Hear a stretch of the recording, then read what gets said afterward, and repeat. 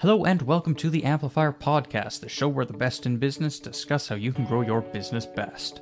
I'm Wyatt McPherson, I produce this show, and today our host Don Cooper is joined by the man behind Bluefish and the author of Bluefishing, The Art of Making Things Happen, Mr. Steve Sims. Steve is on the show today for part one of a three-part conversation covering everything from his story of writing his book in this first part to discussing how you can surround yourself with the best people and what the key to wealth might just be in episodes 2 and 3. So definitely make sure you check out our other episodes with Steve after this one, and don't forget to subscribe so you never miss any episodes in the future.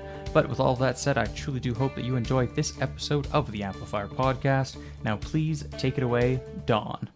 Well, let's talk about bluefishing. I've got your bluefish playbook here in front of me, and what I wrote down that struck me as I'm reading these 45 things at the end of your book, and it feels like the Street Fighter's MBA. Like if you read these 45 things and figure this out, you don't need to go to school. That book was a complete clusterfuck. Now you mentioned Genius Network earlier, so we've all been around successful authors. We've all been around people that have done 5, 10, 15 books, okay? And they submitted a transcript, and then they applied to different publishers and publishing houses, put them on return. I had none of that. Mine was a complete and utter cluster. I was in a bar. It's been known to happen. And I met someone. I was telling stories. She ran off and got someone else and said, tell that story again. And a week later, someone said, would you do a book? And I was like, I don't know. And they said, yeah, we'd like you to do a book, and we'd like you to name names and all the kind of things you do and all this kind of stuff. And I was like, if I named all the people I was doing business with, I'm dead before cocktail hour. So I'm going to go with a no on that. And then they contacted me after doing a little bit of digging. And they said, and bear in mind, at no point was I thinking of becoming an author. No point. So then they contacted me and they went, hey, we've been doing some digging. How does a bricklayer who got kicked out of school at the age of 15 have the Vatican and Elon Musk in their phone book? How does that happen? How do you work for Elton John for 8 years? How do you deal with Richard Branson? How do you deal with richer people that no one have ever heard of that own things like countries? And then I have to admit, they offered me a big bucket of cash, which is just obscene. And this was all pre-COVID, so I don't think anyone's going to see a retainer like that again, unless you're Obama or something. But I got offered this retainer, so I thought, hang on a minute, I get paid, I can write what the shit I like. If it sells 2 copies, who cares? You know? So it's kind of really weird. So I was able to start chatting with people, and they gave me this, it was good. They gave me this ghostwriter, but they said, you don't need a ghostwriter, you need a translator. You need someone that can get into your head and translate it into a format that normal people can understand. And I'm like, yeah. Now, bear in mind, anyone out there thinking of releasing a book, by now you hate me because you've been submitting transcripts for 10 years. I just went to a bar, told stories, and got drunk. But the lesson in that is great things happen when you're in great rooms. I have always made sure I'm in brilliant rooms. I'm notorious, and Genius Network is one of them. And so for anyone that remembers me doing this to them, it's your fault. But when I go and sit at a table, I look at the table that I'm on, quickly try and have a conversation with someone. And if I feel as though I'm not going to get on with these people, and it's going to be a 2-day rub because I'm now at this table, I'll be like, yeah, have a good time. And I'll get up and I'll go and sit on. I don't care if my name's on that table. I'll bring my own chair. I will just go and find a table that I want to be in. So I've always had hey, I'm not settling. Yeah. I demand the best. So I always make sure that I'm in a good room. So again, to repeat, so you guys can make note of it, good things happen when you're in good rooms.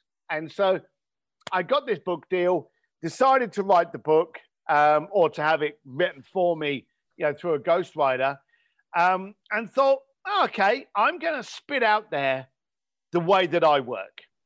And you brought up the bullet points, and you're going to find this funny. So when I started working with Megan, this girl that wrote the book, she said, so what's it going to be? And I went, I don't know. I've never written a book.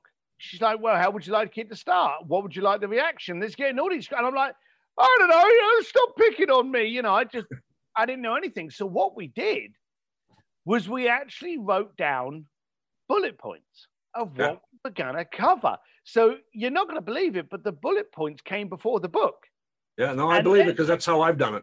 Yeah. And so I've done the exact same thing. I have no idea what I'm going to talk about. I write down 8 or 10 key bullet points with 3 or 4 talking points on it. I said, this is what I want to cover. I don't know what it's going to be, but let's chat. All right. So what we did was we put together those bullet points, not all of them, but, some of the ones that you've seen. And we started chatting, and she wrote 3 chapters, and she submitted the 3 chapters. And what she did was she submitted the 3 chapters, and I don't know how many chapters are in there. But then what she did was she did the bullet points that would be for all the other chapters. Right. And they came back to her, and it was Simon Schuster, and they went, why aren't there bullet points for the first 3 chapters? And so she went, okay. So she gave the bullet points, and they turned that into the end of each chapter. So at the end of each chapter, there's bullet points that were covered, almost like a cheat sheet of what happened in that chapter. It was never supposed to be in a book. Right. And they liked it, so it became the book. And then I enjoyed that myself. When I tell you, I was having all these this British family descend on our house. We were having to get ready. We live out in the country on 3 acres, so there's just a lot of shit to do around the yard. And so I jump on my John Deere mower and I put in my earbuds and I listened to your book. And my favorite part, as I'm listening, was how you summarized each chapter. And so, here's the bluefishing tip, and bang, bang, bang. And I thought that was a really great way to deliver on that, particularly the fact that you read the book from an Audible standpoint, right? Oh, there is so many cluster things to tell you. Let me run through a few of the clusters. So they phoned me up and they said, your book's being released. I think it was October the 13th, 2017. Mm-hmm. And they said, the book comes out on there. You're going to need to do a launch. What's a launch? Now, of course, I know great people. And I'm like, what's a launch? And they said, and I phoned up, we know Brendan Bouchard, we know Jay Abraham, we know JJ Virgin, we know a whole bunch of people that have done lots of books. And I phoned up these authors and I said, what's a launch? And they went, well, usually, you will get a table at a very high-end Barnes and Noble or something like that, and you'll do authors' copies and you'll sign them. And you've had the pleasure of meeting me. Okay. Mm-hmm. But if you didn't know me, I'm not the guy that you would want to approach in a dark room. I'm 245 pounds of ugly, And so I thought to myself, if I'm sitting in my local Barnes and Noble on a Saturday afternoon, who's going to walk past with their little kids in their hand going, hello, Mary, let's go and chat to that man. And he looks interesting, And so I just thought that's not going to work. And they went, oh, we've got to send you a check. Now, I always loved it when they said that. And I'm thinking, all right, what's this going to be? And I got a check for $2,500. Okay. And I, what the hell is this? And they said, that's for you to rent the table, be able to kind of get some covering for it, get some champagne, maybe a couple of people to help you, some glasses. And I'm like, no, I am not sitting at a table in Barnes and Noble. You got to be kidding. So I went, I'll handle it. Now, of course, I knew nothing, which I believe actually became an advantage for me. Okay. Yeah. So I went, I'll get it sorted. So what I did was there was this whiskey bar, the Everly on Hollywood Boulevard, Sunset Boulevard. And I always used to end up there whenever I was in that area. So I just went in there and I said, look, I got this check. I'll sign it over to you. When we run out of money, turn the lights on, kick us out. I'll invite some friends. And they were like, sure, Steve. So I phoned up a bunch of friends. And of course, again, I know good people. So it was like Lewis Howells. I invited Jay Abraham and Caleb Maddox, Greg Reed, Jim Quick, Cole and Sonia Hatter. A whole bunch of influencers, marketers, people with their own groups and stuff that I knew. Yeah. And I just said, look, now some of those don't even drink. I said, just come with me. We're just going to get drunk. Apparently, in my contract, I have to do a launch. So we'll get a couple of photographs and that'll be it. So I had Debbie turn up to shoot a few pictures, but something happened that was weirder. So she shot half dozen. Oh, and this was the thing. Simon Schuster said to us, you got to make sure there's a display. Wherever you're doing this thing, there's got to be a display of your books. So they sent me a box of books. So on the night, we shoved these box of books, literally took them out, stuck them on the edge of the bar, just left them there for the night and said to everyone in the bar, grab a book if you like. No one grabbed a book. We ended up taking them all home. But we did this night. We did the launch. So we took some photographs, sent them some photographs, and they came back to me and they went, you've done nothing to promote this book. I'd mentioned it on Facebook and stuff, and that'd be it. But I didn't have a big following. In fact, Instagram, I remember I had 16 followers on Instagram, and I think 15 of those were lost. Just got me confused with someone else. So I went, oh God, and they went, you don't even have the page. You've got to put a website together to promote this book.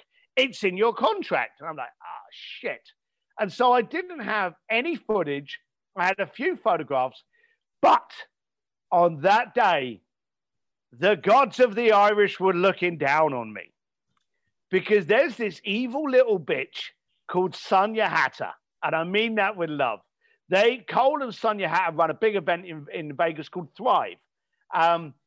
She had secretly videoed this night, and she had secretly gone around to people and interviewed them in various states of drunkenness about what they saw of Steve. Now, if you go to shallow plug, there's nothing to sell.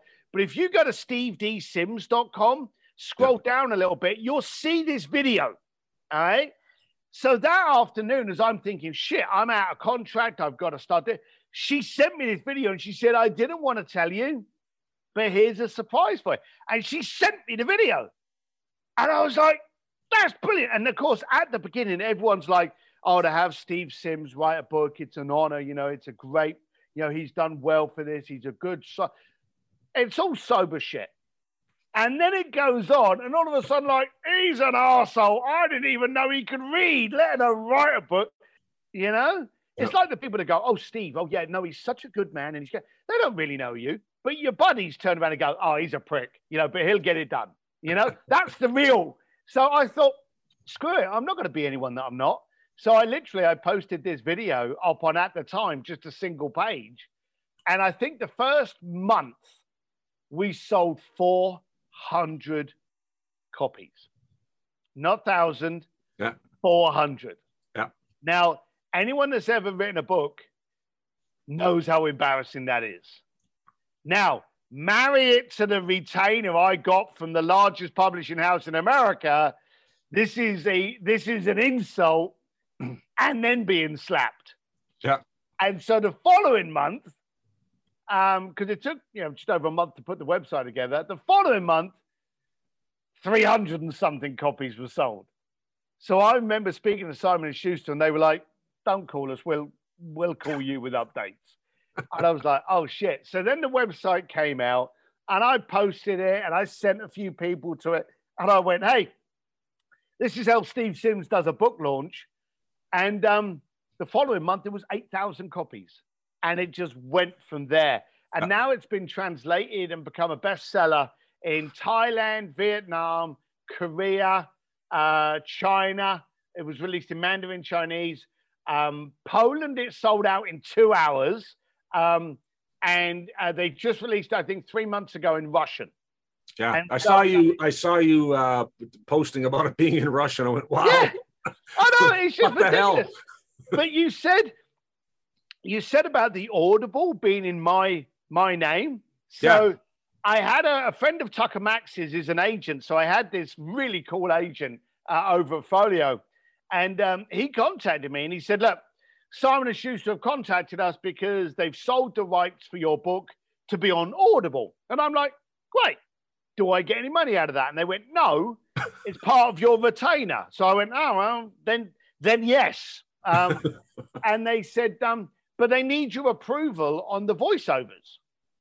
And they went, below are 3 of the voiceovers out of however many they had that they like. Right.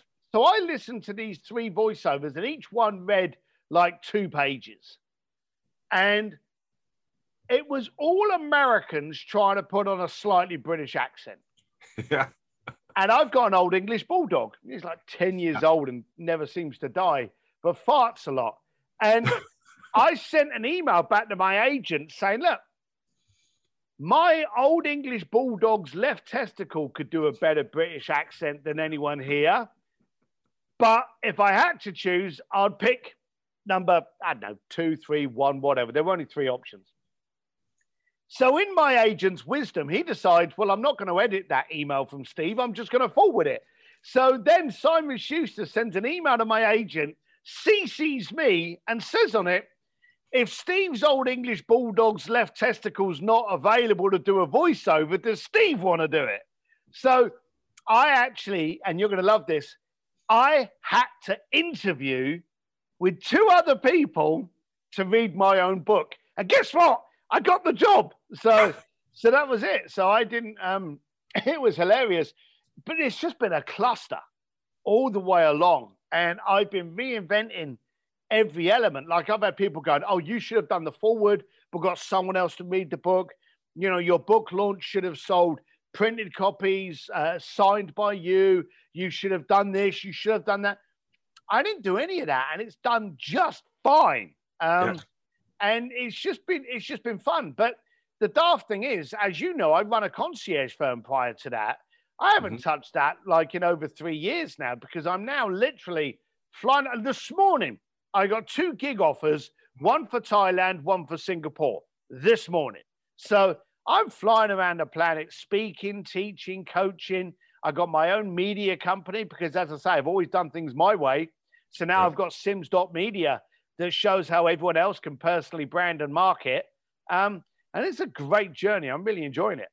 And has all that media and speaking gigs happened because of the book, or were you doing a bunch of that? That's all I had always done the byproducts of the book.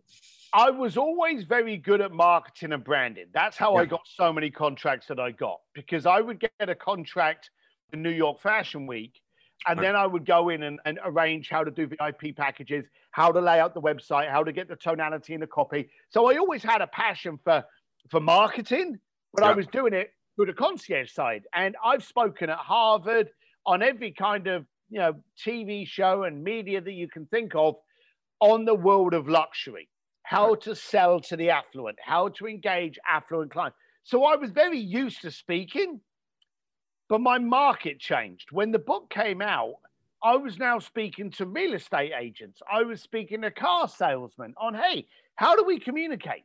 You know, how do you, you know, the buffoon you are, get to do the things you do? And so the marketplace changed, the stage has changed. And yeah, it all was because of the book, because people would read the book and go, hang on a minute, this bricklayer does this. You know, that would work for my insurance sales team. Yeah, I did a convention for an industry for aluminum ball bearings. I didn't even know there was a conference for it, but there was an annual conference for aluminum ball bearings, and I was the keynote speaker. So yeah, I've been out there now, literally trying to get people out of the way of their own intelligence to start branding and marketing and communicating accurately and appropriately. Yeah. You know, as I went into reading your book thinking, I want to learn all the ways that Steve does all this crazy stuff that he's done for people. But as you get into it, you start realizing that all of these, you know, these 45 Bluefishing playbook tips, you can apply it to any business. So I was thinking, you know, how can an industrial company apply this? Because I own an industrial engineering company that we do repairs, but I also have a marketing company. And I'm reading this going, like, everything in here, like, everyone can do this in their business, and it doesn't have to be because you're trying to sell a Rolex. Did it annoy you? What's that? Did the book aggravate you? No, I fucking loved it. I just enjoyed it.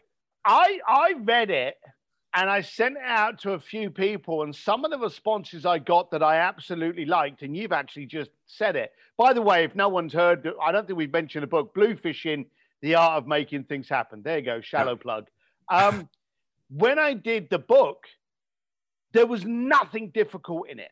And you just clarified that. It was so simple and impactful that you're right. I've got coaching clients now that own plumbing companies, and I've got clients that own a very high level, some of the best cosmetic lines, a very large company that I do. So the spectrum of where this sits is so wide, but the daft thing is, we sit there and we go, oh, I'm going to launch my company. I need to get my funnel systems, and I need to synchronize this, and I need this. And, oh, I better pay, $60,000 for a CRM program that can turn the coffee on in the morning.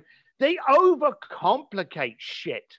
Yeah. And there's me going, send a postcard, do this, do that. I thought it wasn't just sending a postcard, because even people can even overcomplicate sending a postcard. Yeah. I mean, you're talking about being on a flight from LA to New York and grabbing the Sky Mall magazine, ripping something out and writing 3 sentences and sending it to someone.